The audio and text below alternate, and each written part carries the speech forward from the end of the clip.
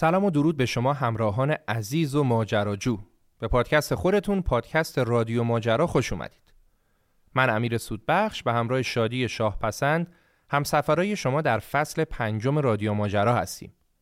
رادیو ماجرا محصولی از شرکت لستسکن. شما میتونید هر جای دنیا که میخواید برید بهترین تورها رو با کمترین قیمت و با تضمین قیمت از سایت لستسکن آنلاین از آژانس‌ها خریداری کنید و پشتیبانی کاملا رایگان لستسکن رو از قبل از سفر تا پایان سفرتون داشته باشید. مشاورای لستسکن هم آماده ان که به تمام سوالات شما در هر لحظه پاسخ بدن. سلام دوستان، من شادی هستم و قراره توی این اپیزود همراه با هم بریم سراغ بزرگترین کشور دنیا، کشوری که تلفیقی از اروپا و آسیا است. میخواییم بریم به روسیه، کشوری که مساحتش 10 برابر ایران، 2 برابر ایالات متحده و وسعت شامل 10% وسعت کره زمین میشه. کشوری بسیار پهناور که خب البته فقط 35% خاکش قابل سکونته و مابقی سرزمینهاش همیشه یخبندونه. وسعت این کشور اون رو فراقاره‌ای کرده. 77% روسیه در قاره آسیا و 23% دیگرش هم تو قاره اروپا است. تمرکز اصلی جمعیتش هم تو همین بخش اروپاییه و اکثریت جمعیت مردم روسیه تو همین بخش اروپایی ساکن هستن. درسته که وسعت روسیه 10 برابر ایرانه، ولی جمعیتش حتی 2 برابر ایران هم نیست. جمعیت این کشور حدود 145 میلیون نفره، ولی خب با همین جمعیت هم پر جمعیت ترین کشور اروپا حساب میشه. همینجا باید بهتون بگیم که روسیه اینقدری بزرگه که واقعا نمیشه که توی یک سفر همه جاش رو دید. به همون نسبت ما هم نمیتونیم توی یک اپیزود درباره کل کشور روسیه صحبت کنیم. برای همین توی این اپیزود تمرکزمون رو فقط روی 3 از محبوب ترین مقاصد توریستی روسیه گذاشتیم، یعنی مسکو، سن پترزبورگ و مورمانسک. شاید در آینده دوباره همراه با شما به این کشور سفر کردیم و جاهای دیگرش هم دیدیم. بذارید همین اول کار یه موضوع جالبم درباره مرزهای روسیه بهتون بگیم که شاید خیلی‌ها درباره‌اش چیزی نمیدونن. موضوع اینه که در خارج از روسیه یه استانی وجود داره به نام استان کالینینگراد که این استان متعلق به روسیه است. یعنی چی؟ یعنی شما فرض کن مثلا بین کشورهای یونان و بلغارستان یه منطقه‌ای باشه، یه استانی باشه که برای ایران باشه. خب مرز ایران کجا؟ اونجا کجا؟ خیلی عجیبه دیگه. کالینینگراد هم دقیقاً همین وضعیت رو داره و یه استانیه با 1 میلیون نفر جمعیت خارج از مرزهای جغرافیایی کشور روسیه‌ای که ما میشناسیم و هم مرز با کشورهای اروپایی لهستان و لیتوانی. ماجرای این که چرا یه شهر روسی تو دل اتحادیه اروپا قرار داره به تقریباً 700 سال پیش برمیگرده. این شهر اولش متعلق به پروتس، بخش شرقی آلمان و بخش غربی لهستان بود و مردمش هم اصالتاً آلمانی بودن. تو جنگ‌های بین روسیه و آلمان این شهر چند بار مالکیتش بین روسیه و آلمان جابجا شد تا اینکه بعد از جنگ جهانی دوم و شکست آلمان روسیه موقعیتش رو در اونجا تثبیت کرد و آلمانی‌ها رو هم از شهر دیپورت کرد و مردم روس جای آلمانی‌ها رو گرفتن. همسر سابق پوتین هم متولد همین استانه و البته فیلسوف‌های بزرگی مثل امانوئل کانت و هانا آرنت هم متولد همین استانه. در مورد تاریخ روسیه کم و بیش هممون یه چیزایی میدونیم. میدونیم که توی این کشور سالها تزارها و خاندان آمانوف سلطنت میکردن تا اینکه تو سال 1917 کمونیست‌ها به رهبری لنین به سلطنت اونا پایان دادن. بعدش هم تقریباً به مدت 74 سال کمونیست‌ها توی این کشور حکومت کردن تا اینکه در اوایل دهه 90 شوروی از هم پاشید و یلتسین در روسیه قدرت رو به دست گرفت و بعدش هم که پوتین اومد سر کار. داستان به قدرت رسیدن یلتسین و زندگی نامه پوتین رو امیر تو پادکست رخ کامل توضیح داده. پس اینجا اصلاً بهش فرود نمی کنیم، چون که اگه بخوایم به تاریخ روسیه بپردازیم تا انتهای اپیزود باید دربارش صحبت کنیم. پس اجازه بدید که ازش بگذریم. از لحاظ اقتصادی باید بگیم که مردم روسیه در 100 سال اخیر و شاید حتی قبلتر از اون هیچ وقت به اندازه الان وضعیت اقتصادیشون خوب نبوده. نه اینکه همه پولدار باشن و تو رفاه کامل باشن، نه، ولی خبری از اون فقر و فلاکت دوران کمونیستا و دوران حکومت یلتسین نیست و اوضاع اقتصادی خیلی بهتر از اون زمانه. خب روسیه منابع زیرزمینی بسیار زیادی داره و از این منابع هم درآمدهای زیادی به دست آورده. رتبه اول گاز طبیعی تو دنیا، رتبه دوم صادرات نفت، رتبه دوم زغالسنگ و خیلی چیزای دیگه. ولی یه چیزی که کاملا توی این کشور مشهوده، تفاوت سطح زندگی مردمان 2-3 تا شهر بزرگ و معروفش با بقیه مردم استانهای دیگه است. یعنی مثلا وقتی شما شهرهای مسکو و سن پترزبورگ رو میبینی و بعدش به یه شهر دیگه میری که معروف نیست، انگار وارد یه کشور دیگه شدی. سطح امکانات، سطح زندگی و حتی سطح درآمدشون خیلی فرق میکنه و همین موضوع مشکلات زیادی رو برای کلان شهرها ایجاد کرده. چون خب طبیعیه که مردم به سمت مهاجرت به شهرهای بزرگ کشیده میشن و انتخاب اولشون هم پایتخت بسیار بزرگ و دیدنی این کشوره، شهر مسکو. خب دیگه توضیحات اولیه کافیه و بهتره که با این اطلاعات سفرمون رو به پهناورترین کشور دنیا شروع کنیم و مثل همیشه اول بریم سراغ پایتخت، شهر مسکو، بزرگترین شهر اروپا.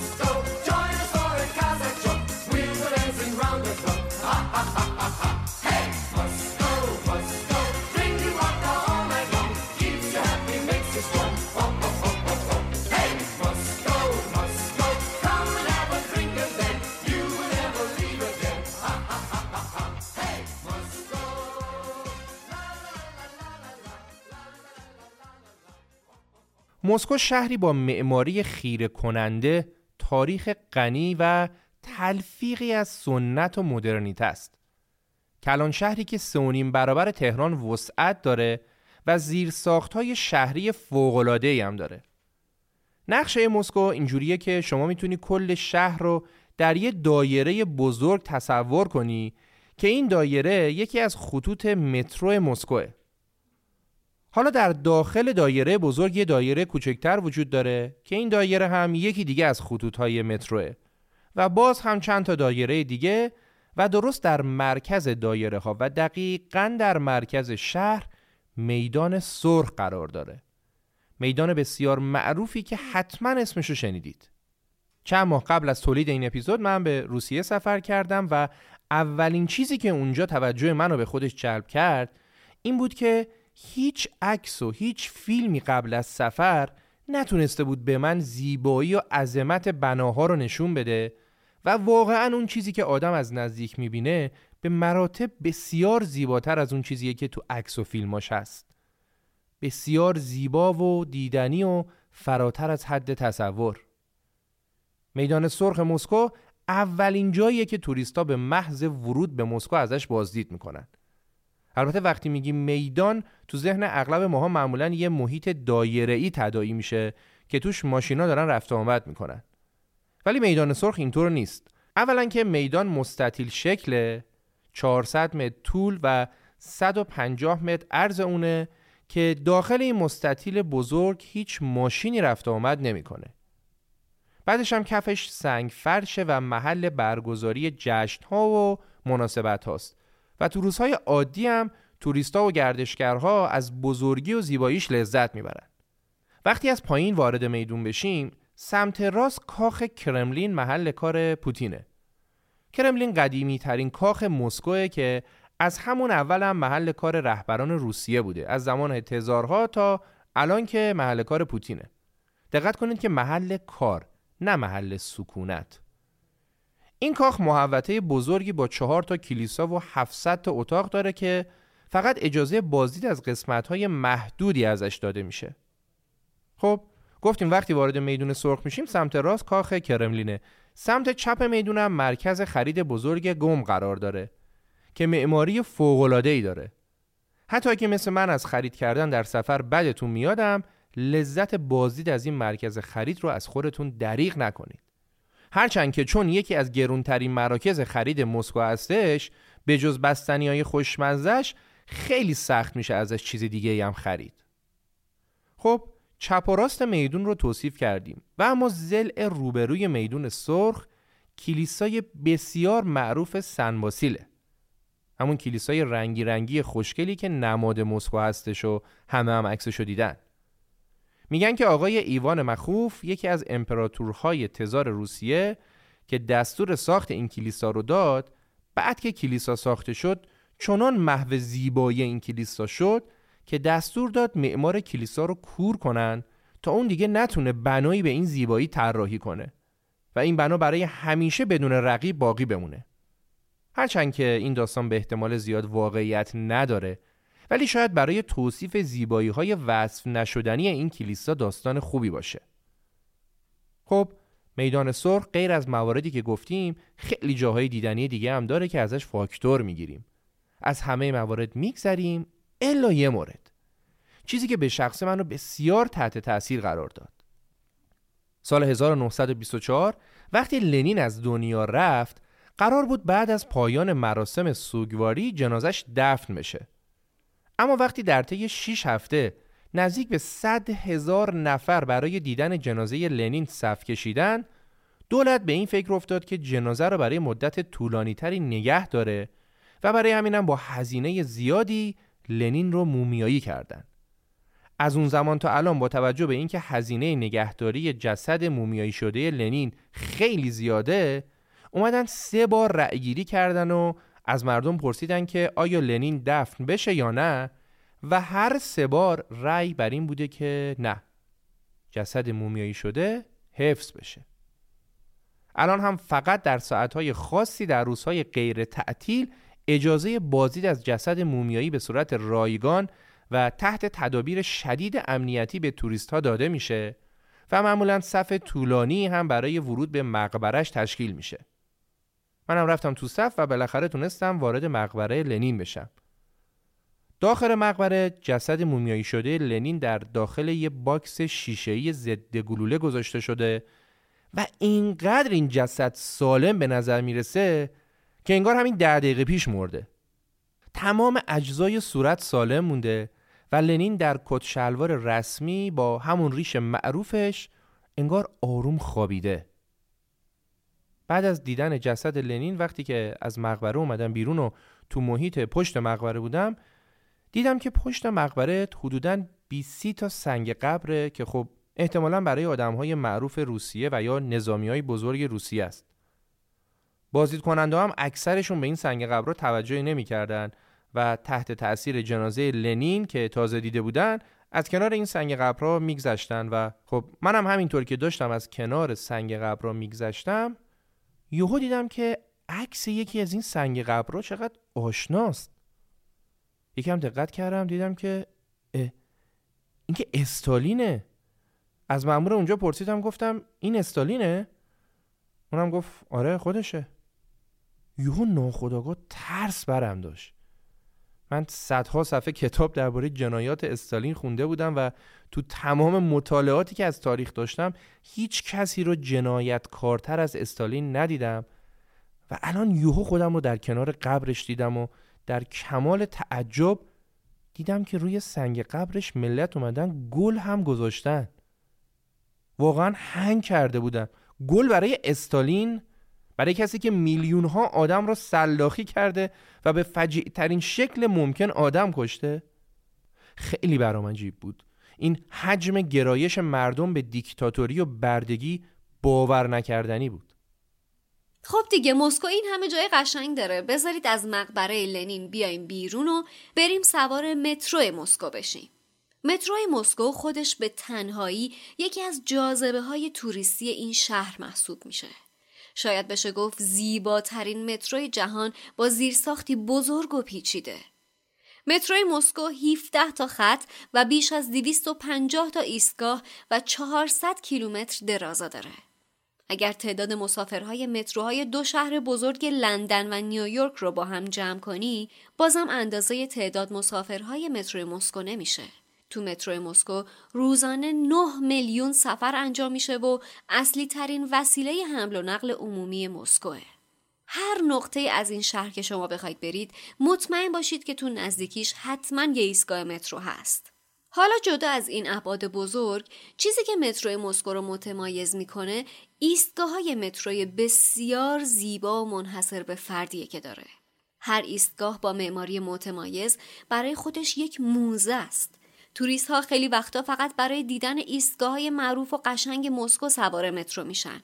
ایستگاه‌های مختلف پیاده میشن و از زیبایی‌های مترو مسکو لذت میبرن.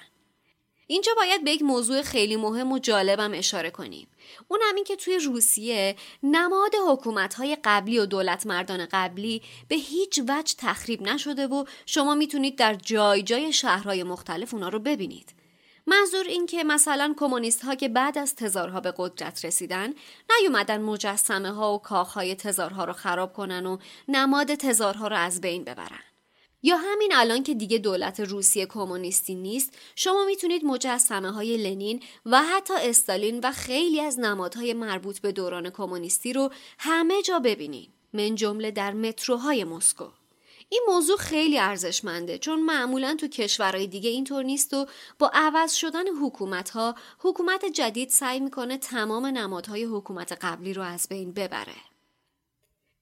خب دیگه وقتش مهمون اولمون رو به شما معرفی کنیم. سپیده جان یکی از تور لیدرهای روسیه. سپیده جان اهل اصفهان و بسیار خوشرو هستن. اطلاعات خوب و جامعی درباره روسیه دارن و کلاً خیلی علاقه‌مند به این کشورن و چند سالی هم تو مسکو زندگی کردن. سپیده جان به رادیو ماجرا خوش اومدید. لطفاً خودتون رو معرفی کنید تا بعدش با هم بریم سراغ مسکو. سلام، من سپیده هستم. 30 سالمه، مهندسی شهرسازی خوندم و توریسم. خیلی خوشحالم که اینجا هستم راجع به روسیه با هم دیگه صحبت کنیم، کشور مورد علاقه‌ام. اینقدر به این کشور علاقه داشتم که یه زمانی، یعنی از وقتی که کم سن و سال بودم، دوران نوجوانی، تصمیم داشتم یه شغلی رو انتخاب بکنم که با روسیه خیلی ارتباط نزدیکی داشته باشه.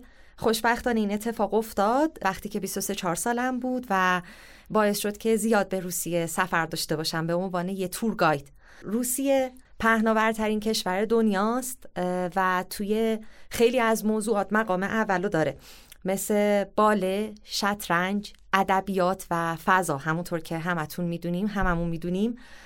و خب خوشبختانه تک تک همه این موضوعات مورد علاقه من بود. از دوران بچگی خیلی شطرنج بازی میکردم، باعث شد جذب شم به روسیه. باله به نظر من زیباترین نوع رقصه و خب شروعش همیشه از روسیه بود. ادبیات هم همونطور که میدونین ادبیات روسیه قله است، مطرح ترین نویسندگان دنیا مال روسیه است و جالبه بدونین علتش هم اینه که 169 تنوع فرهنگی و قومیتی ما توی روسیه داریم. به خاطر این تنوع زیاد قومیت و فرهنگ توی این کشور، اروپای غربی هیچ وقت نتونست رقابت داشته باشه با روسیه و همین تنوع فرهنگ و قومیت ها باعث شد که همیشه توی زمینه ادبیات رأس باشه توی دنیا. و خب در مورد فضا هم که چون بچه بودم، خیلی سنم کم بود، پدرم یه تلسکوپ خرید، عاشق فضا شدم. هنوز بزرگترین آرزوم سفر به فضاست و خب روسیه هم کشور پیش تازه. احساس میکنم یه کلکسیونی از مجموعه علاقه‌مندی های منو داشت این کشور و باعث شد که بعد از اولین سفر که خیلی سال پیش بود مصمم بشم که تو زمینه روسیه کار کنم و خب خوشبختانه این اتفاق افتاد. چقدر خوب، قشنگ معلومه که از کارتون هم لذت میبرید. سپیده خانم، با همراهی شما بریم به مسکو. مسکو به بزرگترین شهر بزرگترین کشور دنیا خوش اومدین. مسکو از نظر من جادویی ترین شهر دنیاست. یه کلان شهر خیلی خیلی بزرگی که نقطه به نقطه شهر با طراحی شهری جلو رفته و این خب خیلی متمایزش میکنه. شبکه دسترسی پیچیدش، مترو فوق‌العاده‌اش، اینکه مهمترین مرکز سیاسی، اقتصادی، تاریخی، آموزشی کل فدراسیون روسیه است و قوی ترین کشور حوزه CIS. شهریه که تا از نزدیک نبینینش توصیفاتش رو نمیتونین درک کنین. واقعا شهر عجیب غریبیه. این شهر اونقدر بزرگه که اگر بخواین یه دید کلی نسبت بهش داشته باشین و موزه های مهم و آثار مهمش رو ببینین، حداقل 3 ماه زمان نیاز دارید که البته این 3 ماه زمان هم کافی نیست. من با خیلی از افرادی که ماسکافسکی بهشون میگیم به روسی، ساکن مسکو هستن صحبت کردم. افرادی که 60 ساله بودن، 50 ساله بودن، حتی سنهای بیشتر به من گفتن که ما هنوز نتونستیم مسکو رو کامل ببینیم. فکر میکنم همین جمله کافی باشه که شما بتونین عظمتش رو درک کنین. شهری که من همیشه به دوستانم میگم شهر نیست، یک کشوره، ولی به عنوان یک شهر ما میشناسیمش. واقعا از شرق به غرب رفتنش یا از شمال به جنوب رفتنش زمان خیلی زیادی میخواد و پیچیده ترین و عجیب ترین مترو دنیا رو داره و ایستگاه به ایستگاه متروش داستان متفاوتش خودش رو داره. شهریه که طراحی شهریش فوق‌العاده است و نقطه‌ای نیست که شما پا بذارید و شگفت زده نشین. از نظر من، امیدوارم از نظر شما هم هر وقت که سفر کردین همینطوری باشه.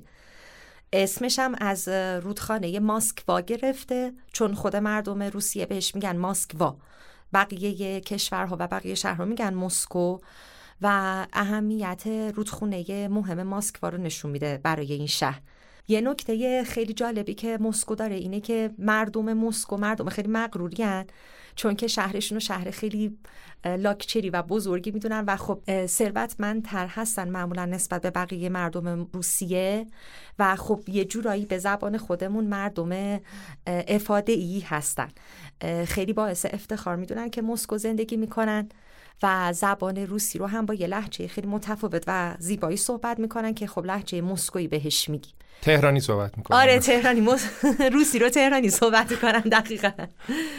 و یه موضوع خیلی جالبی هم که هست اینه که کلاً چه توی ادبیاتش چه توی واقعیت مسکو همیشه یه شهریه که یه مقدار دسترسی بهش مثل یه آرزو میمونه برای بقیه مردم روسیه. مثلا مردم جنوب روسیه مسکو رو اروپا میدونن برای خودشون و خیلی هاشون حتی یک بار توی تمام زندگیشون نمیتونن به مسکو سفر کنن، برای همین مسکو براشون مثل یه آرزوه. چرا نمیتونن سفر کنن به مسکو؟ یه مقدار شب براشون گرونه. یکی از دلایلش اینه. یکی از دلایلش هم اینه که تایم زیاد کاری بهشون اجازه سفر نمیده و هزینه زیاد. یه نکته خیلی جالبم بهتون بگم، 70% مردم ساکن مسکو در تمام طول زندگیشون نمیتونن مجموعه کرملین رو ببینن، به خاطر اینکه شاید پرداخت هزینه براشون سخته و اینکه ساعت کار زیاد باعث میشه که خیلی وقتا اصلا نتونن ببینن. مردم حالا مثلا ایران کشور خودمون که میان اغلبشون از کرملین دیدن میکنن، ولی خب اینکه 70% مردم خودشون هیچ وقت کرملین رو نمیبینن شاید یه نکته خیلی جالبی باشه. آره واقعا هم جالبه.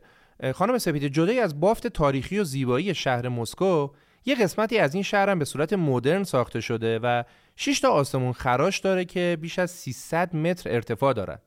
این در حالیه که مثلا تو نیویورک فقط 2-3 تا آسمون خراش بالای 300 متر ارتفاع داریم و اصلا وقتی پایین این آسمون خراش‌ها که نزدیک همدیگه هم ساخته شدن وای میسی، انگار دیگه مسکو نیستی و اومدی به یک شهر فضایی. لطفاً برامون کمی از مسکو سیتی هم بگید. مسکو سیتی بافت مدرن شهر مسکوه که بهش بیزنس سنتر یا مرکز تجاری شهر هم میگن. از سال 2014 ساختش شروع شد و همچنان ساختش ادامه داره، چون که همیشه در حال تکمیله. منطقه بسیار بسیار گرون قیمتی هست توی مسکو. اگه بخواین یه واحد توی مراکز اداری یا تجاریش بخرید باید هزینه بسیار زیادی پرداخت کنین و معمولا متراژ واحدهای تجاریش کوچیکه. ولی چون مهمترین منطقه تجاری مسکو و حتی مهمترین منطقه تجاری کشوره، ترجیح میدن که بیزنسمن ها بیان یه واحد کوچولو اونجا بخرن ولی بتونن اونجا سرمایه گذاری کنن، مثل یه برند میشه براشون. برای خود مردم مسکو هم منطقه مهمیه. منتها یه سری نظرسنجی‌هایی که سالهای پیش توی خود شهر مسکو صورت گرفت که حالا خیلی هم رسمی نبود ولی من تا حدودی با آمارش آشنام، یه بخشی از مردم مسکو اومدن گفتن که این بخش شهری وصله ناجوره، چون مسکو یه شهریه که بافت تاریخی داره و اومدن گفتن مثل اینه که یه نقطه‌ای که به شهر ما نمیاد و اومدن وصل کردن توی مسکو. ولی خب از نظر یه بخشی از خود مردم هم منطقه خیلی خوبیه و یه منطقه متفاوت میدونن نسبت به بقیه نقاط شهر و این باعث شده که هم محبوب باشه هم یه جورایی دوستش نداشته باشن. فکر کنم شما هم جزو گروه اول هستید که خیلی مسکو سیتی رو دوست ندارید و یادمه که به ما هم اونجا توصیه کردید که مسکو سیتی خیلی قشنگ نیست نرید. ولی خب بعضی وقتا هم که یکم راجبش فکر میکنم چون باعث تنوع بافت شهری شده و طراحی شهری بسیار قوی داره، نقطه بدی نیست، فقط به نظر من ناهمگونه، هارمونی نداره با بقیه نقاط مسکو. ولی از نظر یه منطقه تجاری به نظر من فوق‌العاده است و بی‌نقصه، واقعا بی‌نقص. خب خانم سپیده، توی این شهر که این همه جای دیدنی داره، اگه شما فقط بخواید یه جای دیدنی رو به ما معرفی کنید بجز میدون سرخ و جاذبه‌های اطرافش که ما گفتیم، کجا رو معرفی میکنید؟ اگه بخوام فقط یک نقطه توی مسکو رو پیشنهاد بدم که حتما ببینید، تزارها یا سرزمین هست. یه منطقه است جنوب مسکو که به دستور خانم کاترین ساخته شده سالیان پیش. یه منطقه فوق‌العاده است، مجموعه پارک و موزه است که ارزشمندترین بنای فرهنگی روسیه رو میتونید توی موزه سرزمین پیدا بکنید. این منطقه یه منطقه خیلی جادوییه، بافتش خیلی متفاوته، معماری خیلی خاصی داره، یه مقدار رفتن بهش سخته، خیلی دوره از سنتر، از مرکز شهر خیلی دوره و برای همین دیدنش یه مقدار مشکله. ولی اینقدر منطقه زیباست، اینقدر متفاوته و اینقدر خاصه که منطقه محبوب من توی مسکو هست، یا حتی میتونم بگم تو کل روسیه اونجا رو از همه جا بیشتر دوست دارم. و اگر به مسکو سفر کردین، فرصت داشتین و کسی تونست درست راهنماییتون کنه، سرزمین رو از دست ندید، به پیشنهاد من. خیلی هم عالی. خانم سپیده، یه چیزی که تو مسکو واقعا دیدنیه فضای سبز و پارک های متفاوت این شهره. شاید برای من توریست وقتی شما پیشنهاد دادید که بریم از پارک های مسکو بازدید کنیم، اولش فکر کردم که خب پارک چیه دیگه، آدم بیاد مسکو بره پارک، خب تو شهر خودمون هم میتونیم بریم پارک. ولی وقتی رفتیم و دیدیم متوجه تفاوت زیاد پارک های مسکو شدیم. ابعاد بزرگ، مجسمه های حیرت انگیز، موزه های خاص، برنامه های متنوع تفریحی، کنسرت های رایگان و میشه لطفاً یکم از این پارک ها برامون بگید و بهترین پارک مسکو رو از نظر خودتون معرفی کنید؟ مسکو بزرگترین شهر روسیه است، 3.5 برابر تهران مساحت داره و از این مساحت بسیار بزرگش 40% جنگل و فضای سبزه و یه بخشی از شهر هم فضاهای پارک‌های جنگلیه. کلاً به محیط زیست و فضای سبز خیلی خیلی اهمیت میدن. اینقدر این اهمیت زیاده که فامیلیه خیلی از افراد مسکو از اسم حیوانات گرفته شده. مثلا شاید براتون جالب باشه که بدونین آقای مدودف، نخست وزیر روسیه، معنی فامیلشون آقای خرسیان هست. یا تپه گنجشکا که با هم دیگه دیدیم بام مسکو، از فامیلیه یه آقای به اسم آقای گنجشکیان وروبیف گور گرفته شده. پارک های مسکو خیلی معروفن و فوق‌العاده‌ن، یعنی اصلا با پارک های ایران قابل مقایسه نیست، زیباییشون، مساحتشون. چند تا پارک خیلی فوق‌العاده داره، ودنخا، ساکولنیکی، که پارک ودنخا به نظر من زیباترین پارک روسیه است. پارکیه که تقریبا شمال مسکو و پارکیه که معنی خود کلمه ودنخا نمایشگاه دستاوردهای اقتصادی اتحاد شورویه. یه نقطه خیلی خیلی خاص هم توی پارک ودنخا هست که من بارها ازش دیدن کردم با اینکه هیچ وقت تفاوتی توی ساختارش ایجاد نشد.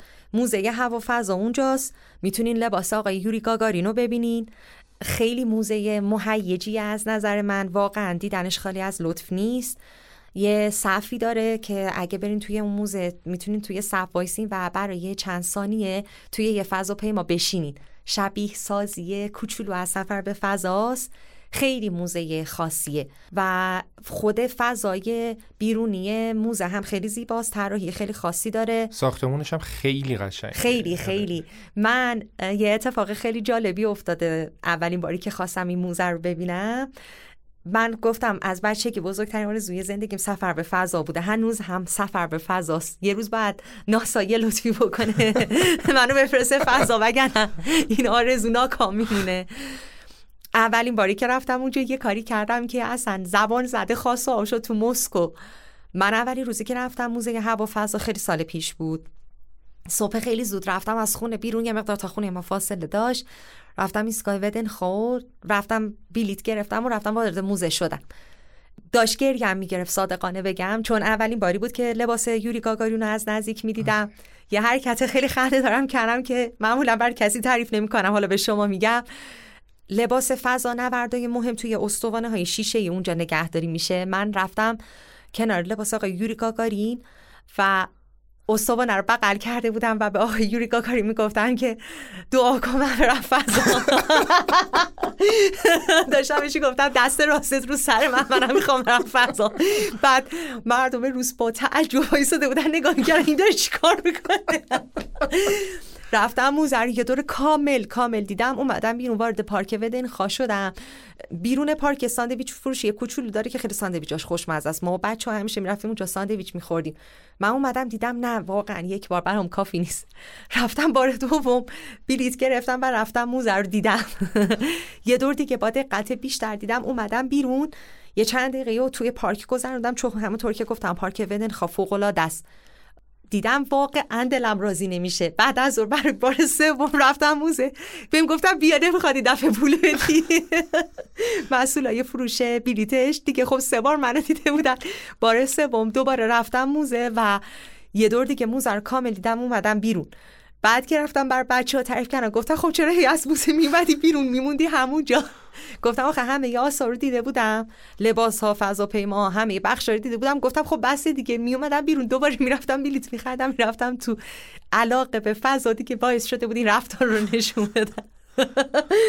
و حتما یعنی هر کی که میاد همیشه بهش پیشنهاد میدم موزه رو از دست نده. یعنی من سلیقه‌مو به زور باید تحمیل کنم، ولی خب حیفه، موزه کاملیه نسبتاً.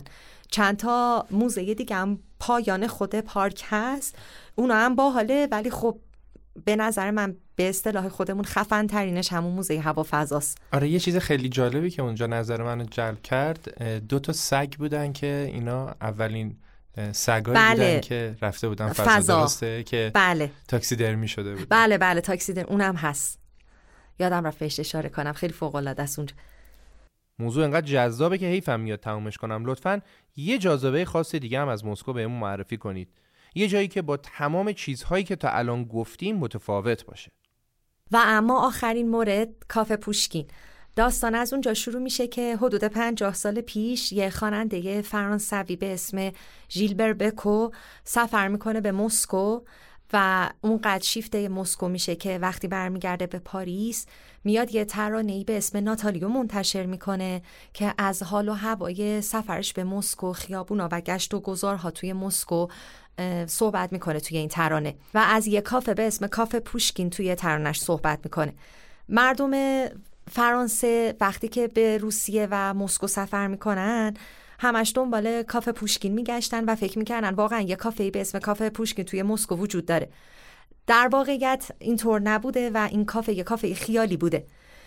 همین بین یه آقایی به اسم آندره دلوس که یه رستوران دار و هنرمند فرانسوی بوده، یه جرقه‌ای توی ذهنش شکل میگیره که بیاد این کافه رو به صورت واقعی بسازه. میاد و یه عمارت خیلی با شکوهی که سبک باروک هم بوده رو انتخاب میکنه و سال 1999 این کافه پوشکین رو میسازه. ساختمانش مال یه نجیب زاده‌ای بوده که قرن 18 از سن پترزبورگ اخراج میشه و برای زندگی میاد مسکو.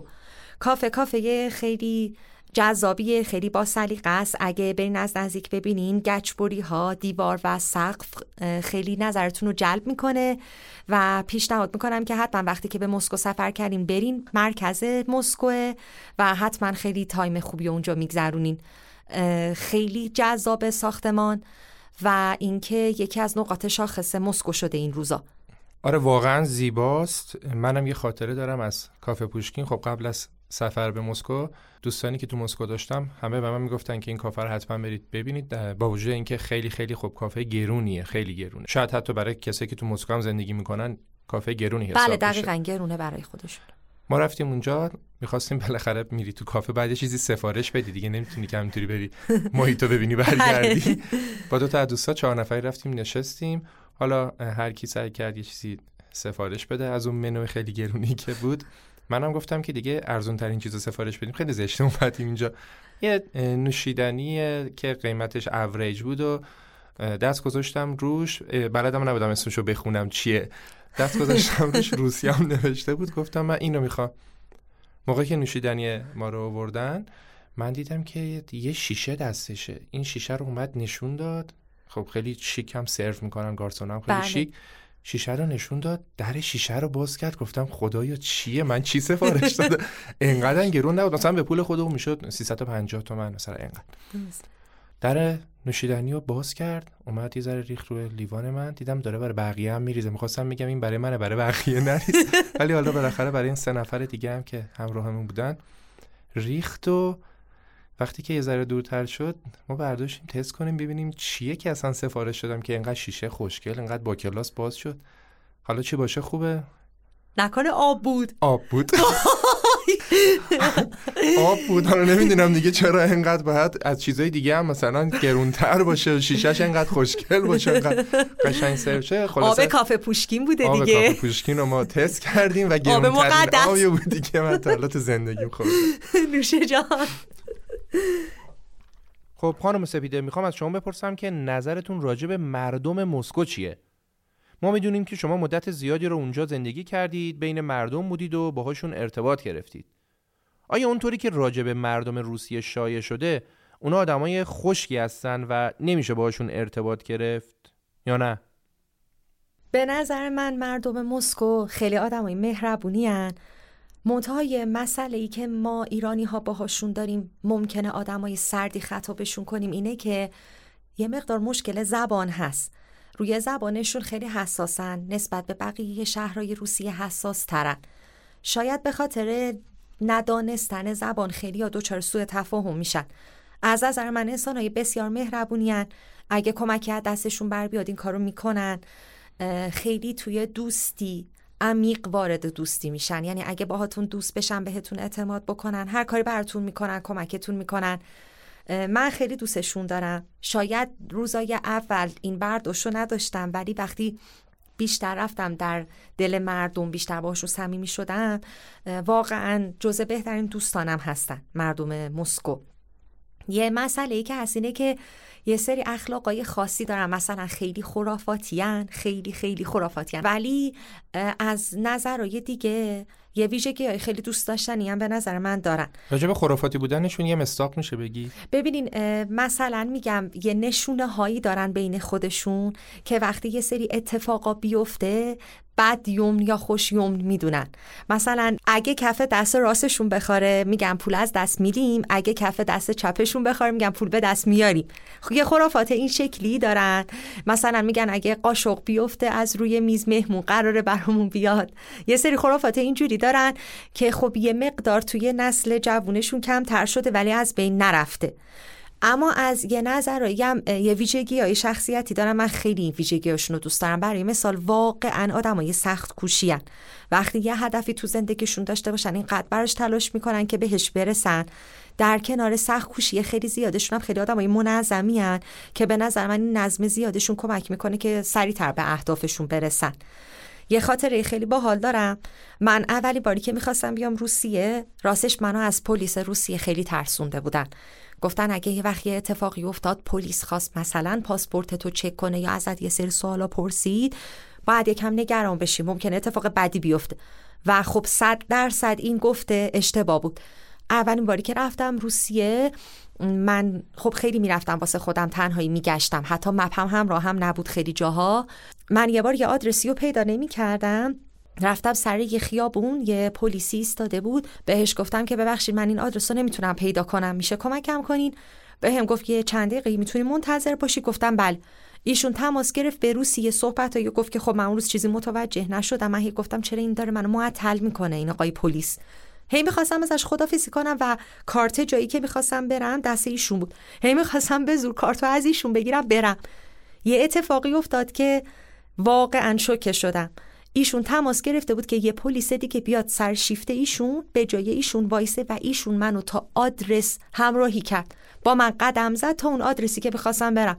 خیلی هم مسیر نزدیکی نبود، ولی تا دم خود اون ساختمون، تا همون پلاکی که توی کارت زده بود، ایشون منو همراهی کرد و منو به آدرسی که میخواستم برم رسوند. من همینجوری وایساده بودم که خدای این اتفاق واقعی نیست، میدونین. و خب خیلی برام جذاب بود. همون جا تو همون سفر اول، حالا مثلا روز 6م سفر اول، واقعا نظرم نسبت به مردم روسیه عوض شد و حالا سفرهای بعدی خیلی بیشتر.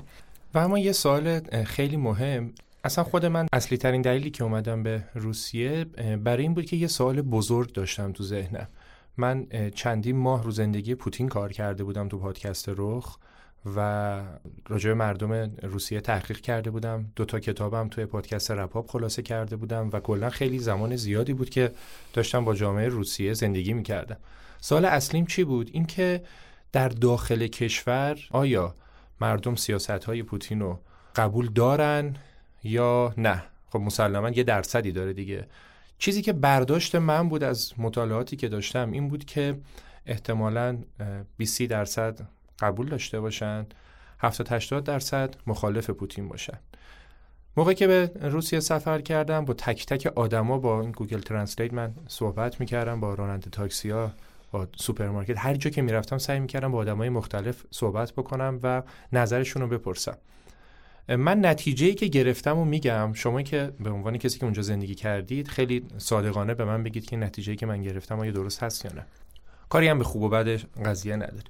نتیجه‌ای که من گرفتم این بود که قشر جوون، قشر دانشجو خیلی با پوتین موافق نیستن، مخصوصاً با جنگ اوکراین موافق نیستن، ولی خب خفقان سیاسی بسیار شدیدی که تو اون کشور هست اجازه ابراز مخالفت رو به اونا نمیده.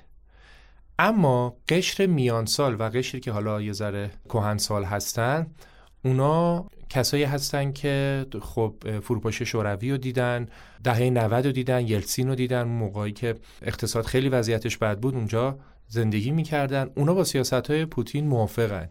یعنی درصدی که الان من میتونم بگم، احساس میکنم مثلا شاید 40% مردم موافق پوتین باشن، حالا شاید یه ذره کمتر بیشتر. برای من یه ذره باور کردنش سخت بود، ولی واقعیت داشت که این شکلی بود. میخوام ببینم برداشت من درست بوده، شما به عنوان کسی که اونجا زندگی کردید برداشت من درست بوده یا نه؟ چند تا نکته هست الان بهتون میگم. مردم روسیه یه اعتقادی دارن و واقعا اینو بیان میکنن، میگن رئیس جمهور خوب رئیس جمهوریه که برای مردم کشور خودش خوب باشه، زیاد کاری به این که سیاست‌های خارجیش چیه ندارن. خب البته باز طبق گفته خودتون این بیشتر برمیگرده به سمت نسل قبلیشون. خیلی هاشون اعتقاد دارن پوتین برای کشور ما سیاست گذاریاش خوبه پس ما قبولش داریم. قبل از شروع جنگ اوکراین یه آماری من یه جا خونده بودم که 86% آقای پوتین موافق داره و 14% مخالف. من با خیلی از مردمش که صحبت می‌کردم حرفای ضد و نقیض هم زیاد میشنیدم، ولی دقیقاً طبق گفته خودتون نسل جوان بیشتر باش مخالف بودن. مثلا نسل جوانش به من میگفتن که خیلی راحت، خیلی بی‌پروا میگفتن ایشون دزدی کرده از کشور و اطرافیان خودش رو ثروتمند کرده، ولی خب مثلا قشر فقیر جامعه هنوز درصد زیادیشون فقیر موندن و زیاد سیاست‌هایی رو نگذاشته ایشون که مثلا مردم بتونن به زندگی بهتری برسن. ولی از یه سنی به بالا من خیلی طرفداری از ایشون راستش میدیدم. تقریبا برداشتتون درسته، منتها یه مقدار توی درصدها به نظر من با این که جنگ شروع شده و مخالفان ایشون بیشتر شدن، ولی همچنان ایشون طرفدارای خاص خودشون رو دارن توی کشور. ولی خب از اون ورم اعتراضات زیادی و من خودم شاهد بودم همین امسال که مخالفان جنگ هم داشتن. مخالفت ها بود، بعد از جنگ خیلی بیشتر شد. خیلی هم عالی، ممنون از شما. به عنوان آخرین سوال، اگه خاطره خاصی از مسکو دارید که تو ذهنتون مونده باشه برای شنونده‌های ما تعریف کنید. برای پایان صحبت‌ها میخوام یه خاطره بگم. مسکو واقعا برای من شهر خیلی خاصیه. با اینکه سن پترزبورگم دوست دارم به عنوان یه شهر خیلی زیبا، ولی هیچ شهری جایگاه مسکو رو برای من نداره. توی روسیه ما جشن زیاد داریم و بزرگداشت هم زیاد داریم. روزای مختلفی از سال میان آتش بازی میکنن، نورافشانی میکنن برای بزرگداشت یه روزی، یه مقامی. یه خاطره خیلی جالبی که من دارم، سالهای پیش با همکارم توی آپارتمان زندگی میکردیم که تقریبا مرکز مسکو بود. شب تولد من بود. ما خوابیدیم، من خب خیلی داشتم به تولدم فکر میکردم که آره من تولدم مسکو هم و این داستان ها. شب که خوابیدیم با سر و صدای آتش بازی و یه عالم نورافشانی ما از خواب پریدیم. همکار من یه مقدار خوابش از من سنگین تر بود. من از خواب بیدار شدم، یه پیش زمینه ذهنی داشتم که آره شب تولدمه. از خواب بیدار شدم، بعد دیدم وای از پنجره خونه نورافشانی دارم میبینم، سر و صدا. همکارم بیدار که گفتم پاشو بیدار شو. گفت چی شد؟ گفتم برای من تولد گرفتن. پاشو فیلم بگیرن و ناراحت میشن مردم. و واقعا فکر میکردم برام تولد فکر می‌کردی دوستاتون اومدن پشت پنجره تولد. این بنده خدا گیج بود، واقعا گیج بود. پاشو دوربینش رو آورد. حالا خودم مثلا خواستم صحنه رو از دست ندم، این بیاد فیلم بگیره. اومد یکم از آتش بازی و فیلم گرفت. بعد گفت سپیده چی شده؟ تولد چیه؟ گفتم الان کیک میارم پشت در. منتظر بودم کیک و بادکنک و کلاه زمن. یه ذره که گذشت دوتامون واقعا بیدار شدیم. دیدم وای یکی از بزرگداشت‌های حالا مثلا روز نیروی دریایی همچین روزی بود، دقیقیات هم نیست چون خیلی سال پیش بود. نصف شب داشتن سر و صدا می‌کردن و نور و آتش بازی. خیلی خاطره جالبی شد برای من. هر چند وقتی بار سال تولدم که میشه همکارم زنگ میزنه تبریک میگه مردم مسکو امسال تولدتو جشن نگرفتن. خیلی عالی بود، خیلی عالی بود. مرسی از شما، اختیار دارین. مرسی که دعوت ما رو قبول کردید و به رادیو ماجرا اومدید. اختیار دارین، افتخار منه. ممنونم.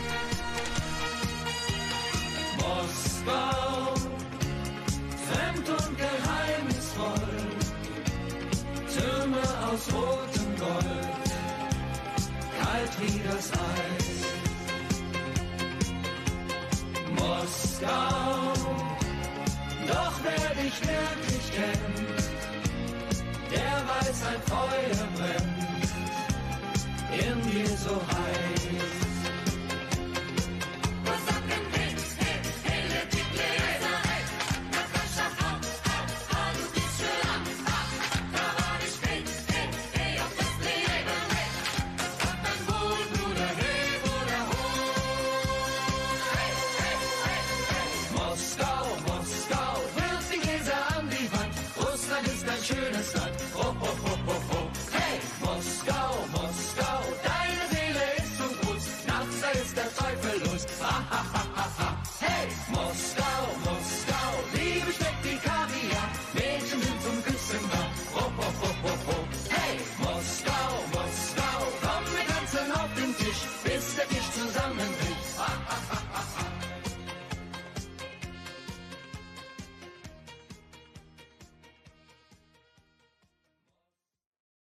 مهمترین شهر روسیه بعد از مسکو بدون تردید شهر زیبای سن پترزبورگه. این شهر از لحاظ وسعت و جمعیت هم بعد مسکو رتبه دوم رو داره و برای 2 قرن پایتخت سلطنتی بوده. سن پترزبورگ پر از قصرهای پرزرق و برق، کلیساهای بسیار زیبا و موزه ها و باغ‌های باشکوهه. این شهر به حدی زیباست که هر توریستی که اونجا میره هیچ وقت نمیتونه خیابونها و قصرهای بسیار بزرگ و مجلل اونجا رو فراموش کنه و واقعا هر توریستی تحت تاثیر این شهر قرار میگیره. مهم نیست که شما معماری زیبا رو دوست داشته باشید یا نه. در هر صورت وقتی تو بزرگترین خیابون سن پترزبورگ یعنی خیابون نفسکی قدم میزنید مجذوب این همه زیبایی و شکوه میشید. قدم زدن تو نفسکی تجربه لذت بخشیه که اگر شما 1 هفته هم توی اون شهر باشید دوست دارید هر شب از این خیابون بزرگ بازدید کنید، از مغازه‌های خوراکی فروشی و سوغاتی فروشیاش خرید کنید و به موسیقی‌های خیابونی که نوازنده‌های دورگرد میزنن گوش کنید. با تمام تنوع کلیساها و قصرهای این شهر هستند کسانی که برای چند روز به سن پترزبورگ میان ولی فقط به 1 مکان میرن و برمیگردن. جایی که شبیهش تو دنیا نیست. موزه هرمیتاژ. این موزه بزرگ بیش از 3 میلیون اثر از سراسر جهان رو توی خودش جا داده. و اگه بخواید برای بازدید هر اثر فقط 1 دقیقه وقت بذارید، باید 11 سال تو موزه بمونید که بتونید همه آثار رو به دقت ببینید. موزه هرمیتاژ در حقیقت یه مجتمعه که از 6 ساختمون تاریخی تشکیل شده که دور میدون کاخ، بزرگترین میدون بدون ماشین سنت پترزبورگ قرار گرفته و هر چقدر از زیبایی آثار این موزه براتون بگیم بازم کمه. آثاری از پیکاسو، ون گوگ، میکلانژ و خیلی از هنرمندای بزرگ دنیا رو میتونید توی این موزه ببینید. خب ما تصمیم گرفتیم برای معرفی چند تا از جاهای دیدنی سنت پترزبورگ از مهمون دوممون بخوایم که زحمت این کار رو قبول کنن و درباره هر کدوم از جاذبه‌ها خیلی کوتاه توضیحاتی رو به ما ارائه بدن. مهمان ما برای قسمت سنت پترزبورگ حمید رضای عزیز هستن که یکی از قدیمی ترین تور لیدرهای این شهرن. حمید رضا ساکن سنت پترزبورگ و منبعی از اطلاعات که صحبت کردن باهاش واقعاً برای ما که خیلی لذت بخش بود. حمید رضا جان سلام به رادیو ماجرا، خوش اومدی. لطفاً به ما بگو که اولین بار چه سالی به این شهر سفر کردی و بعدش هم درباره این شهر واقعاً بی‌نظیر برای ما صحبت کن. سلام، وقت همگی بخیر. من حمید رضا واحدی هستم، راهنمای گردشگری و افتخار اینو دارم که امشب در خدمتون باشم. من اولین بار سال 2011 در فصل تابستون اومدم برای تورهای تابستانی روسیه و بعد انقدر عاشق و شیفته این شهر شدم که تصمیم گرفتم به مهاجرت. البته علت اصلی مهاجرت من وجود برادر مرحومم هستش که واقعا همیشه قدم به قدم توی این شهر من به یادش هستم. خدمتتون عرض کنم در مورد شهر سنت پترزبورگ وقتی بخوایم صحبت کنیم، این شهر از نظر اهمیت برای روس‌ها شاید بگم از مسکو هم مهمتر هستش. وقتی که شما صبح رادیو رو روشن می‌کنی میگه سیورنای استالیتس، پایتخت شمالی. در دوره تزارها این شهر پایتخت بوده و توسط شخصی به اسم پتر کبیر اساسش پایه‌گذاری شده. همه میگفتن آقای پتر کبیر برای چی اینجا رو انتخاب کردی؟ شهر به این تاریکی، باطلاق، فلان، سرما. که من اندیشه هایی دارم، تفکراتی دارم که آیندگان میتونن در موردش نظر بدن و هدف اون دسترسی به آبهای آزاد بود و انقدر این فرد برای عنصر آب ارزش و اهمیت قائل بود که هنوزه برای روسیه آورده مالی داره. رودخانه در مرکز این شهر قرار داره به اسم رودخانه نوا که با 22 پل متصل میشه. این رودخانه به کجا؟ به خلیج فنلاند و دسترسی به آبهای آزاد. حالا من در خدمتون هستم. ممنون. حمید رضا جان، میدونیم که یکی از جاذبه‌های اصلی شهر سنت پترزبورگ کلیساهای بسیار زیبای این شهره که واقعاً زیباییش هر بیننده‌ای رو با هر طرز تفکری تحت تأثیر قرار میده. لطفاً از میون این همه کلیسا 3 تاشون که از همه شناخته شده تر و معروف تر هستن رو برای شنونده های ما معرفی کن. کلیسای کازان، کلیسای ناجی بر خون ریخته شده و کلیسای سنت اسحاق. وقتی که ما به روسیه سفر میکنیم حتما یکی از مقصدها سنت پترزبورگ هست و باز هم کلیساها. معروفترین خیابان شهر سنت پترزبورگ خیابان نفسکی هست و نگین خیابان نفسکی کلیسای جامع کازان هست.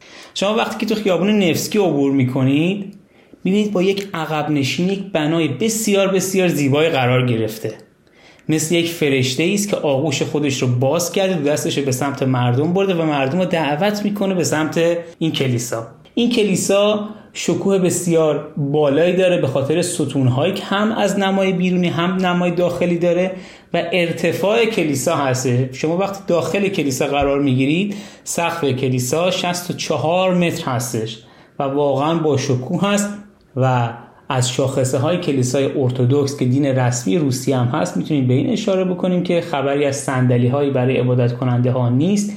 موزیک به صورت پلیر یا پیانو نواخته نمیشه، به صورت سوپرانا هستش. گروه هایی که باید تعدادشون هم فرد باشه اون رو میخونن و یک محرابی هم هست اونجا که حالا در سمت راست شمایل حضرت عیسی و در سمت چپ شمایل حضرت مریم هست. وقتی که شما وارد این کلیسا میشید اون نقاشی ها و اون آوایی که دارن اون مراسم دینی خودشون رو انجام میدن، واقعا آدم از خود بی خود میشه. ما همیشه وقتی با مسافرها به اونجا وارد میشیم، خب بعضیا به مسائل دینی اینها موضع دارن، ولی یهو مو به تن آدم راست میشه. این کوتاه در مورد کلیسای کازان.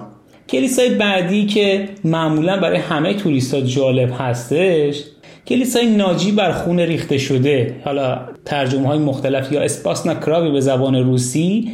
این کلیسایی است که توسط الکساندر سوم دستور ساختش صادر شده در سال 1883 به یادبود پدرش الکساندر دوم. الکساندر دوم شخصی بود که در سال 1861 قانون منع بردهداری رو تصویب کرد.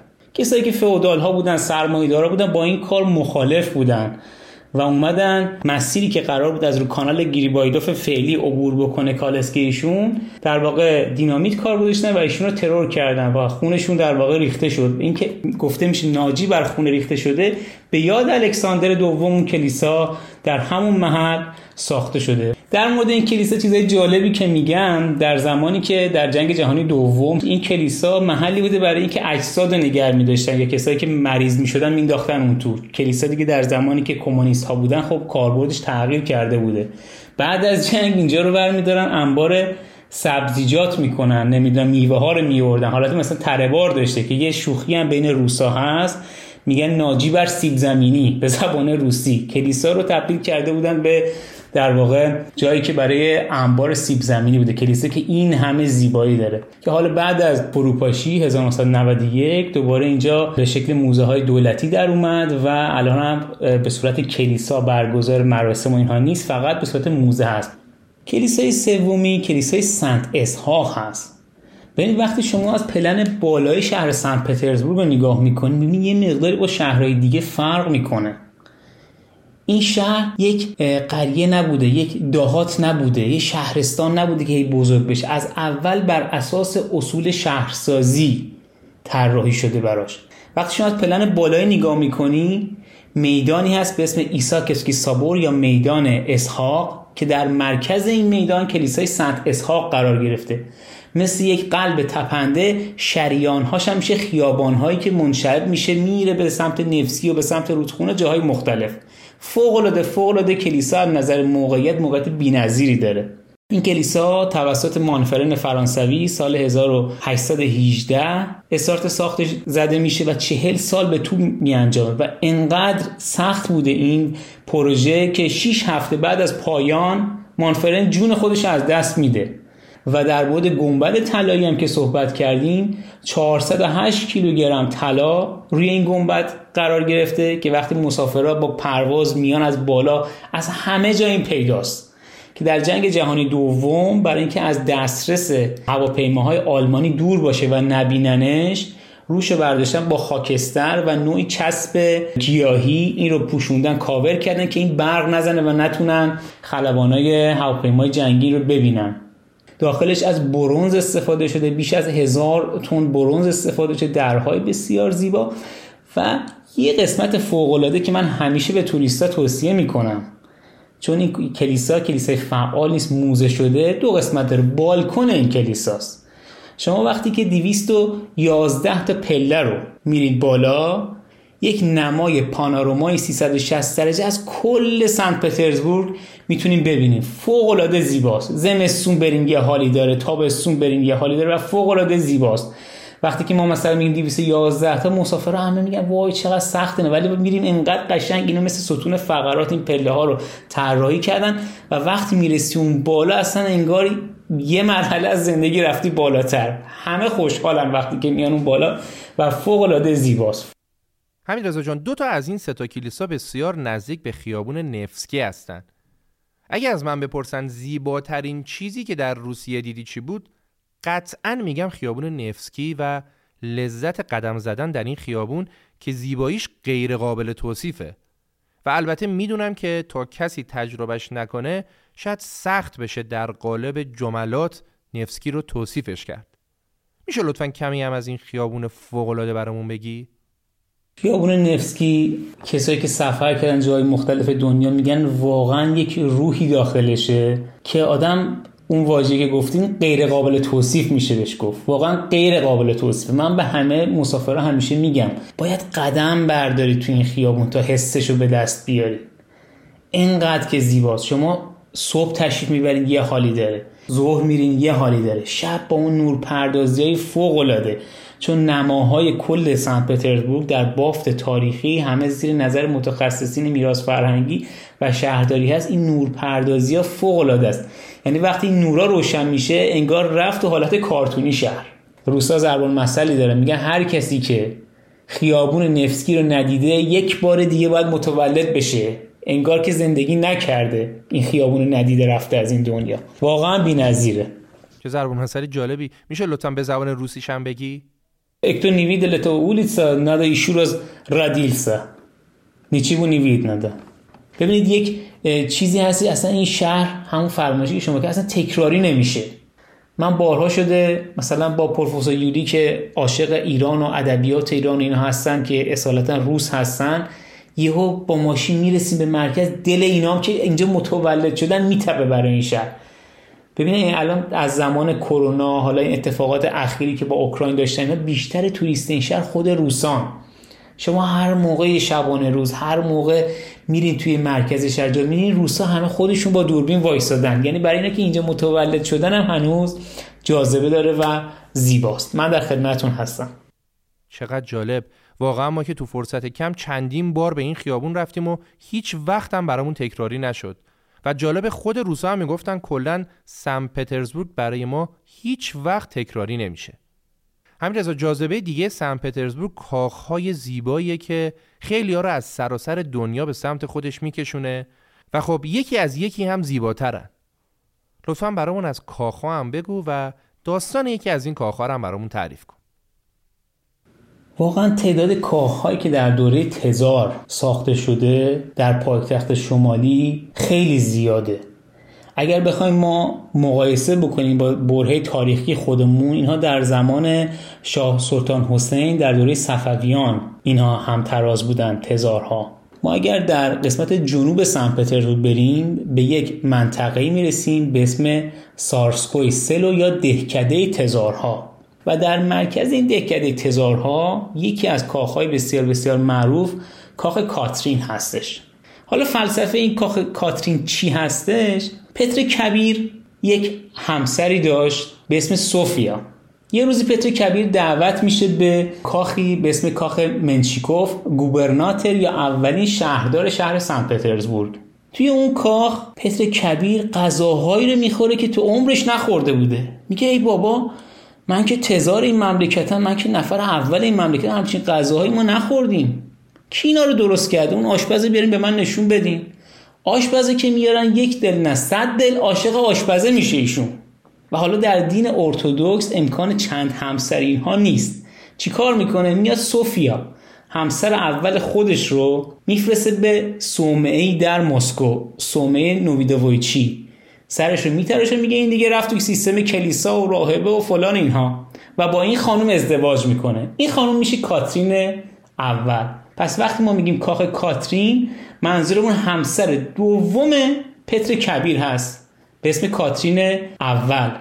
در این کاخ یک سالن بسیار بسیار ویژه وجود داره که کاملا از کهربا در واقع شکل گرفته دیوارهاش، که البته در دوره‌ای که جنگ جهانی دوم بوده بیش از 85% این کاخ از بین میره و بعدها شروع میکنن بازسازی کردن و همین اتاق کهربا رو به دستور آقای پوتین سرمایه دولتی و یک سری از میلیاردرهای روسی میان و این اتاق رو بازسازی میکنن از کهربا.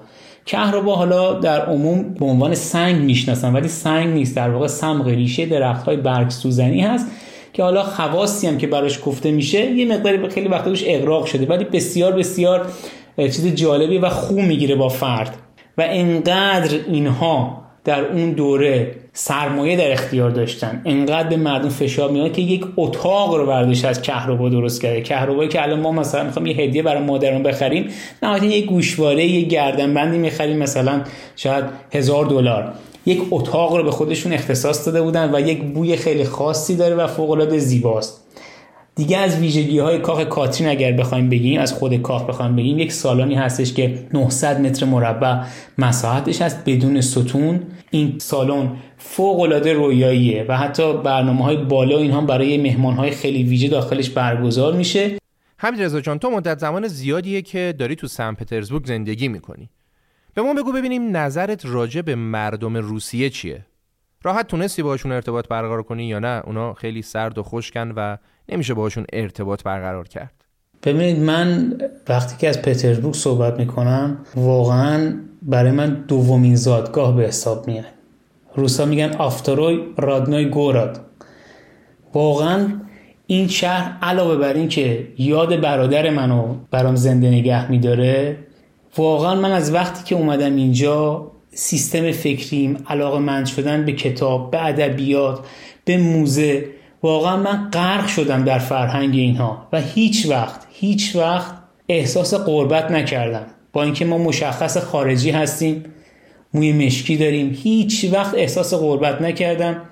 و حتی در روزهایی که جشن هست، جشنهایی که مرتبط با مردها هستش، خانوما تو خیابون به من تبریک گفتن و اون چیزی که ما میشنویم از روس‌ها که روس‌ها سردن، روس‌ها نمیدونم ارتباط نمیگیرن، اینها این فقط به خاطر این است که ما نمیدونیم از چه روشی باید، چه هنجارهایی باید رعایت بکنیم که با اینا بتونیم ارتباط بگیریم. وقتی هنجارهاشون رو رعایت میکنی میبینی که چقدر بهت احترام میذارن و چقدر جالبه براشون که ببینن یک خارجی حتی دست و پا شکسته مثل من روسی صحبت میکنه، چون خودشون میدونن که این زبان چقدر پیچیدگی و سختی خودشو داره و احترام هست براشون که شما حتی یک سلام کوچیک به زبان روسی که حالا زبان رسمی سلام به روسی میشه zdravstvuyte، که حتی این یک کلمه رو آقای امیرکبیر وقتی که اومد برای پاسخگویی به خاطر کشته شدن گریبایدوف سفیر روسیه در ایران که کشته شد، با همین سلام یک فتح بابی کرد. وقتی شما خارجی هستی اینو میگی،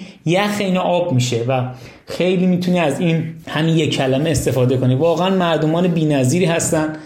من تجربه شخصی خودم رو میگم، کاری به مطالب کسان دیگه ندارم. واقعا من در این سالهایی که اینجا بودم یک لحظه، یک ثانیه احساس غربت نکردم و همیشه برام این که گفتن سن پترزبورگ پایتخت فرهنگی کشور روسیه بوده برام واقعا ملموس بوده. و حالا میگن شهرهای دیگه، مسکو که اصلا قصهش فرق میکنه، مسکو از 72 ملت اونجا هستن، خب پایتخت اقتصادی هست، پایتخت سیاسی هست، ولی پترزبورگ واقعا متفاوته از نحوه برخورد مردم و اون خونگرمی و اون اصالت زبان، لهجه بسیار زیبای اصیل روسی رو شما میتونید در پترزبورگ ببینید و فوق العاده زیباست. برای من خارجی که من اصالتا برای شهر کویری هستم در ایران، ما برای شهر زواره هستیم و حالا من یه نفر از کویر با پوست سبزه اومده اینجا بین روسا در دمای زمستون منفی 20 درجه، برای من فوق العاده و جالبه براتون که شاید باشه که من اصلا سیستم بدنم عوض شده، من سرمادوست شدم. حتی اینا یه غسلی هم دارن که میرن توی یخ، یعنی یخ رودخونه رو میشکنن میرن. من چند بار رفتم اونم شرکت کردم، کوپاتسا. اینا روسایی که دیگه خیلی سرشون درد میکنه میرن این کارو انجام میدن. من هر سال میرم این کارم انجام میدم داخل همون رودخونه نوا، حالا یا جاهای دیگه هم میریم. خیلی خیلی جالبه. و در نحوه دوم یا نکته دومم که بخوام خدمت بگم، واقعا وقتی که اسم ایران میاد و میگی من از ایران هستم، همه دید خوب دارن و بیشتر فرهنگ ما رو مد نظرشون هست. همیشه برای من ایرانی اینجا احترام قائل بودم و اخیراً هم که من خب وارد خانواده روس شدم، خانومم روس هستش و هر روز دارم تجربه‌های جدیدتر کسب میکنم که خیلی جالبه برام. غذاهایی که حالا بالاخره من شنیده بودم یا تو رستوران خوردم، الان میبینم نحوه طبخش به چه صورت هست، اینا زمستونا چی کار میکنن، نمیدونم چجوری با گذشته کنار اومدن، سختی هایی که در دورانشون بوده و صحبت های شیرینی که مادر خانومم توی خلوت برای من انجام میده از تجربه های جنگ جهانی و نمیدونم دوره کمونیست و این هاست. در خدمتون هستم.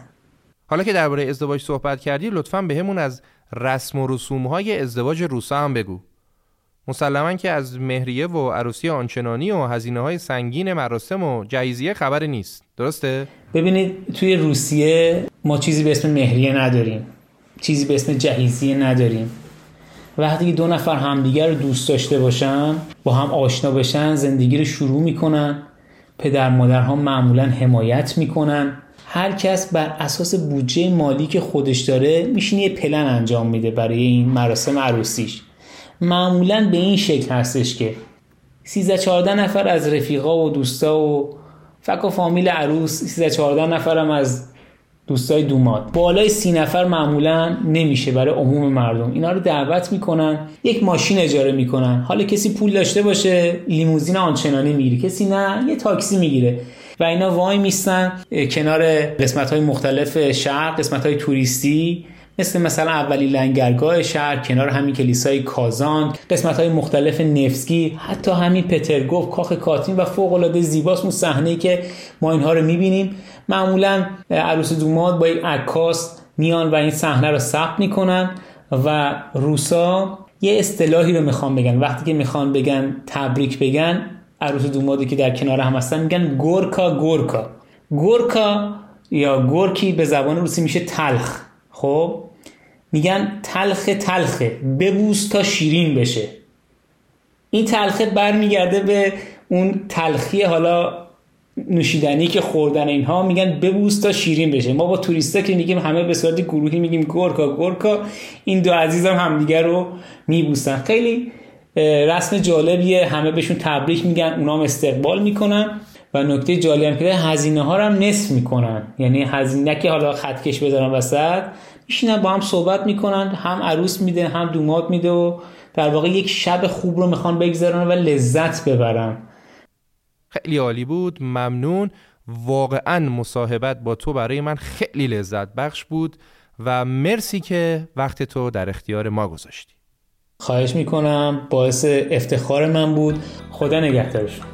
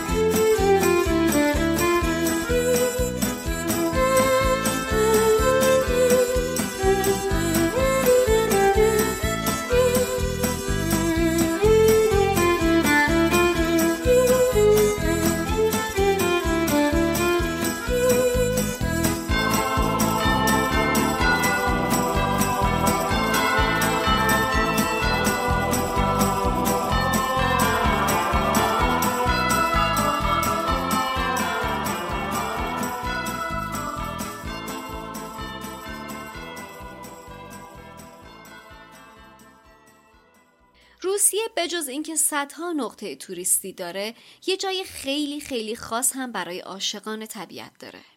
کسانی که دوست دارن یک پدیده خاص و منحصر به فرد طبیعی رو با چشمای خودشون از نزدیک ببینن.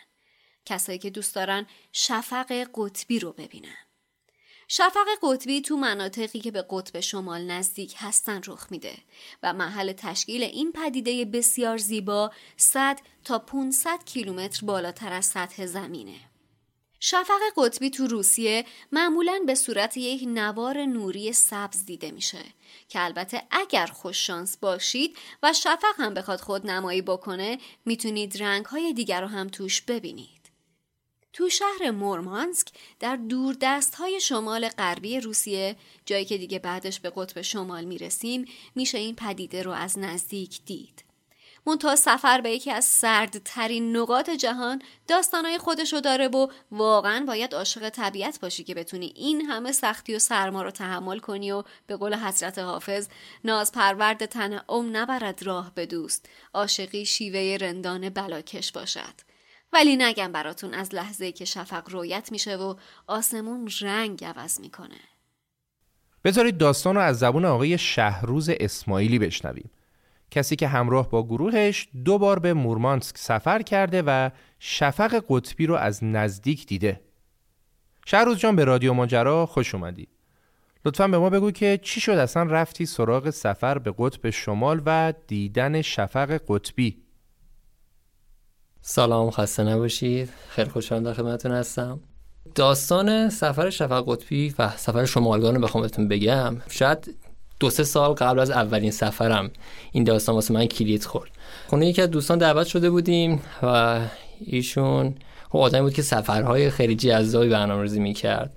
اون موقع هنوز کسی تو ایران این برنامه‌های شفق قطبی رو به صورت عمومی زیاد اصلا اجرا نکرده و یا هر کسی هم رفته بود از ایران، من دیده بودم توی فنلاند و نروژ و ایسلند رفته بودن که خب با داستان پاس ایرانی ویزای شینگن گرفتن دردسر خودش، هزینه‌ای که داره اصلا یه خورده دور از دسترس واسه من میاد. من اون موقع هنوز حتی یه ترکیه هم نرفته بودم. تا اینکه داشتیم صحبت می‌کردیم بحث شفق قطبی شد، گفت اتفاقا تو روسیه هم میشه رفت. گفتم کجا؟ گفت یه شهری هست مثل مورمانسک. اون موقع این جرقش خورد تو ذهن من. اون موقع دلار 3 تومن بود. گفت 5 تومن میتونی بری. گفتم ای بابا بذار ببینیم کی میتونیم بریم. تا اینکه چند سالی گذشته و دیگه خودم وارد عرصه تور لیدری شدم، سفر خارجیم شروع شد و به پیشنهاد یکی از دوستان این سفر رو برنامه‌ریزی کردیم. چون خیلی دوست داشتم، خودم عاشق آسمان شب بودم، عاشق عکاسی آسمان شب بودم. چندین سال شاید اکسپلور من تو اینستاگرام فقط عکس کهکشان راه شیری و شفق قطبی بود. سال 98 بالاخره ما تونستیم این سفر استارت بزنیم. خب به خاطر اینکه مورمانسک نزدیک مرز فنلانده خیلی حساسیت روشه واسه ایرانی‌ها بخوام برن اونجا. ما حالا برنامه‌ریزی رو انجام دادیم و رفتیم وارد مسکو شدیم. از مسکو پرواز کردیم. بعد از یک روزی که بودیم رفتیم سمت مورمانسک. مورمانسک میشه شمال غربی ترین شهر روسیه. بزرگترین شهریه که بالای مدار قطبیه. توی این مدار میشه راحت تر شفق قطبی رو دیدش. توی مورمانسک یه مجسمه هست مثلا آلیوشا که یادگار دوران جنگ جهانی دومه، یاد بوده سربازای کشته شده تو جنگ جهانی دومه. رفتیم، بعد از اونجا رفتیم کشتی اتمی لنین رو دیدیم که اولین کشتی اتمی روساست. برگشتیم هتل یه استراحتی کردیم. لوکال گایدمون گفت آقا امشب میریم برای گشت شفق. رفتیم و خب سپایه رو علم کن و دوربین رو بکار. شاتر رو که زدم یه 5 ثانیه‌ای که گذشت بسته شد، یهو توی دوربین نگاه کردم تو این LCD دیدم سبزه، شفقه. اون نور اولیه که آدم میبینه یک حاله خاکستری، یعنی اون تصویری که ما خیلی وقت از شفق دیدیم شاید خیلی شانس میخواد واقعا اونجوری دیدنش. یه شفق خوبی زد اون سال، ما دیدیم، بدی نبود، خوب بود. یعنی توی دوربین دیدی؟ تو دوربین دیدم، بعد کم کم پررنگ شد، یه خورده بازی کردش، نمه ولی همینه، یعنی خیلی وقتا شفق همینه، یعنی انتظار چیز عجیب غریبی نباید داشته باشم. تا زده شد سال قبل دوباره اومدیم مورمانسک که دوباره یه تور دیگه داشتم. یک شاخصی داره به اسم KP ایندکس. این KP ایندکس میزان طوفان خورشیدی که باعث شفق قطبی میشه نشون میده. یعنی از قبل این شاخص رو شما میتونید رصد کنید.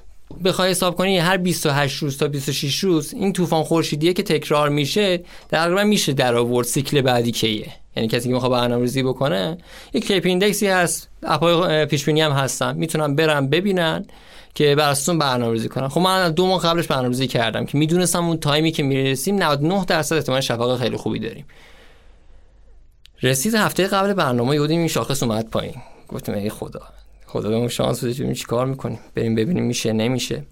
شب اولی هم که رسیدیم KP ایندکس رو 5 بودش، یعنی از 2 به بالا میتونی ببینی، رو 4 و 5 دیگه بی‌نظیره. ولی همون شب ابر بود، تا 50 کیلومتری 100 کیلومتری مورمانسک قشنگ ابر بود و گفتیم چه بچه‌ها بریم رستوران غذامون بخوریم. بعد رفتیم یه گشتی زدیم و فرداش رفتیم برای دیدن شفق. توی اتوبوس داشتیم داستان‌های شفق تعریف می‌کردیم، چه خبره، چی جوریه، اصلا چی جوری تشکیل میشه، که تو مسیر دیدم یه ستونی رفته بالا تو آسمون. گفتم بچه‌ها خودشه، بچه‌ها شفق جیغ بچه‌ها بلند شد. تو همین جلوی اتوبوس و حرکت داشتم می‌دیدم. دیگه رسیدیم سر لوکیشن و سری دوربین علم کنیم و بچه‌ها عکس گروهی بگیریم. چه شفق پرنوری هم بود، قشنگ دیگه اونجا داشتیم به چشم می‌دیدیم. یه ستون خیلی بزرگ دیدیم و من خودم دیگه سپایه رو برداشتم و علم کنم، خودم عکس بگیرم. به بچه‌هام گفتم بیاین با اون راهنمای محلی که داریم ازتون عکاسی میکنن. عکس‌ها داشتن میگرفتن که یهو صدا جیغ بلند شد، سرم آوردم بالا. آسمون شده بود میگن چی میگن مداد رنگی، سبز و قرمز و ارغوانی و میرقصید. به چشم خودم داشتم رقصشو میدیدم شفقه رو. بچه‌ها یه سری داشتن گریه میکردن، یکی داشت جیغ میکشید. یه وضعیت عجیب غریب بود و اون صحنه اصلا هنوز من فیلماشو میبینم بغض میکنم. یکی از بی‌نظیرترین صحنه‌های کل عمرم بودش. شانستون زده بود و دیگه شانسمون زده بود. من با راهنما محلیمون که صحبت میکردم میگفت من 2 سال گذشته همچین شفقی ندیده بودم. یعنی ما اون شفقی که PR سال دیده بودیم خب یه چیزی اون پشت بودش قشنگ، حالا تو عکس‌ها میافتاد به چشم یه چیزی مخفی میدیدیم، خب نرمالش اونه.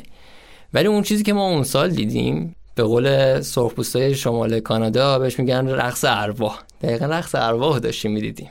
یک چیز بی‌نظیری بود که هیچ وقت یادم نمیره. شهرزاد جان یه توضیح خیلی کوتاه میتونی بدی که چی میشه شفق قطبی تشکیل میشه؟ احتمالاً این توی عکسای خورشید یه نقطه‌های سیاه دیده باشی. اون نقطه‌های سیاه یه چند هزار درجه‌ای با دمای خورشید اختلاف داره. 2-3 هزار درجه‌ای اختلاف داره. این باعث میشه طوفان‌های خورشیدی شکل بگیره که این طوفان‌های خورشیدی تو سطح منظومه شمسی پخش میشن. وقتی میرسن به جو زمین به خاطر خاصیت مغناطیسی زمین میان نزدیک قطبین و اونجا وقتی به جو میخورن تجزیه میشن. سر تجزیه اون طوفان‌های خورشیدی، بادای خورشیدی، اون رنگا تشکیل میشه. یعنی هر کدومشون این رنگایی هم که تشکیل میشه از سوختن یه سری از عناصر خاصه. بعد همیشه سبزه، چون ما عکس‌ها رو بیشتر سبز خیلی خوش رنگی. این که گفتید رنگ‌های دیگه، یعنی رنگ‌های دیگه هم ممکن وجود داشته باشه. قرمز و بنفشش خیلی شانس میخواد دیدنشون. قرمز کسی بخواد ببینه توی تاسمانی تو جنوب استرالیا خیلی بهتر میتونه ببینه، بیشتر اونجا میشه دیدش. ولی تو شمال هم احتمالش هست ولی خب کمتره. شهرزاد جان لطفاً به ما بگید که مورمانسک شهری که اونقدر دور افتاده است، آیا فقط جاذبه دیدنیش دیدن همین شفق قطبیه یا نه چیزهای جذاب دیگه‌ای هم میشه اون اطراف دید؟ یک لوکیشنی هستش توی اون منطقه مورمانسک به اسم تربریکا. از شهر مورمانسک 4 ساعتی که به سمت شمال بریم میرسیم به روستای تربریکا. دیگه 4 ساعت از نورماکس بری بالا که دیگه از کره زمین میفته پایین دیگه. نه مونده دقیقاً اون لبه همونجاست. تربریکا که واردش میشی این قایقای ماهیگیری فرسوده پوسیده رو میبینی گوشه جاده افتادن. خب از این بندرگاه ماهیگیری قدیمی اونجا رسیدیم و اونجا با اسنوموبیلا رفتیم به سمت ساحل. میشه توضیح بدی اسنوموبیل چیه؟ اسنوموبیل موتورایی که روی برف میرن، سورتمه به پشتشون وصله، بچه‌ها سوار سورتمه ها میشن و میکشونن میرن سمت دریا. اونجا دریای بارنسه. ساحلش که میرسیم اول یه ساحلی هست بهش میگن تخم اژدها. دقیقاً سنگای صیقل خورده شبیه تخم اژدها هستن. خیلی جذابه. ما وقتی اونجا میرسیم و خیلی جالب بوده. همه خب اون سفر رو به اسم شفق قطبی میان. نیت همه واسه شفق قطبیه. ولی بلا استثنا همه گفتن بهترین جای برنامه همونجاست. چیزی که اونجا معروفه بهش میگن بهش لبه دنیا. چون بعد از اونجا دیگه دریای بارنس، اقیانوس منجمد شمالی و قطبه. یعنی هیچ خشکی دیگه بعد اون نیستش. وقتی میری کنار ساحلش وای میسی اصلا یه حس عجیبی داره. واقعا حس این که لبه دنیا وایسادی به دست میده. سکوت بود، صدای باد بود، فقط صدای موج بود، صدای بورانی بود که میخورد به سر صورتمون. بچه‌ها چشاشون رو بسته بودن، اون لحظه واقعا غرق شده بودن توی لحظه. بی‌نظیرترین جای این سفر به نظر من همونجاست که هر بار رفتیم و لذت بردیم. دمای هوا گاه هم -30 درجه، من نرمال -15. خونکه. آره. شهرزاد جان این سفر برای همه اویلیبله یا فقط کسایی که تجربه کوهنوردی دارن میتونن؟ نه اصلا ربطی به تجربه کوهنوردی نداره. بحث پوشاکش سر جا خودش، ولی انقدر جنس برنامه‌ها نابه، انقدر اکتیویتیاش جذابه که و متفاوت. آره متفاوته. کجای دنیا میشه آدم بره سورتمه سواری کنه؟ کجا میتونه اسنوموبیل بری سوارشی وسط کوههای اون شکلی؟ عالی عالی. خیلی خیلی ممنون که دعوت ما رو قبول کردی. مرسی، خیلی جذاب. ایشالله که یه بار بتونیم همراه با شما بریم شفق قطبی. فدای شما، خیلی خوشحال شدم در خدمتتون بودم. ایشالله اسناد بشه بتونیم با هم بریم. واقعا همونطور که گفتیم سفر به مورمانسک یه سفر بسیار متفاوته. خب اپیزود روسیه سرزمین تزارها رو تقدیم حضورتون کردیم. امیدواریم این اپیزود رو دوست داشته باشید. ممنون از همه شما عزیزان که ما رو تا به اینجا همراهی کردید. ممنون از مهمونای عزیزمون که بهمون افتخار دادن و در کنارمون بودن. اگر مایلید که تصاویر و مطالب تکمیلی این اپیزود رو ببینید، حتما صفحه اینستاگرام رادیو ماجرا رو دنبال کنید. ما اونجا در مورد کلی موضوع جذاب حرف میزنیم که واقعا حیف اگه نبینید. منتظر پیشنهادات و انتقاداتتون هم هستیم. برای دانلود موزیک های این اپیزود هم میتونید به کانال تلگرام رادیو ماجرا مراجعه کنید. تا اپیزود بعدی رادیو ماجرا، خدا نگهدار. خدا نگهدار.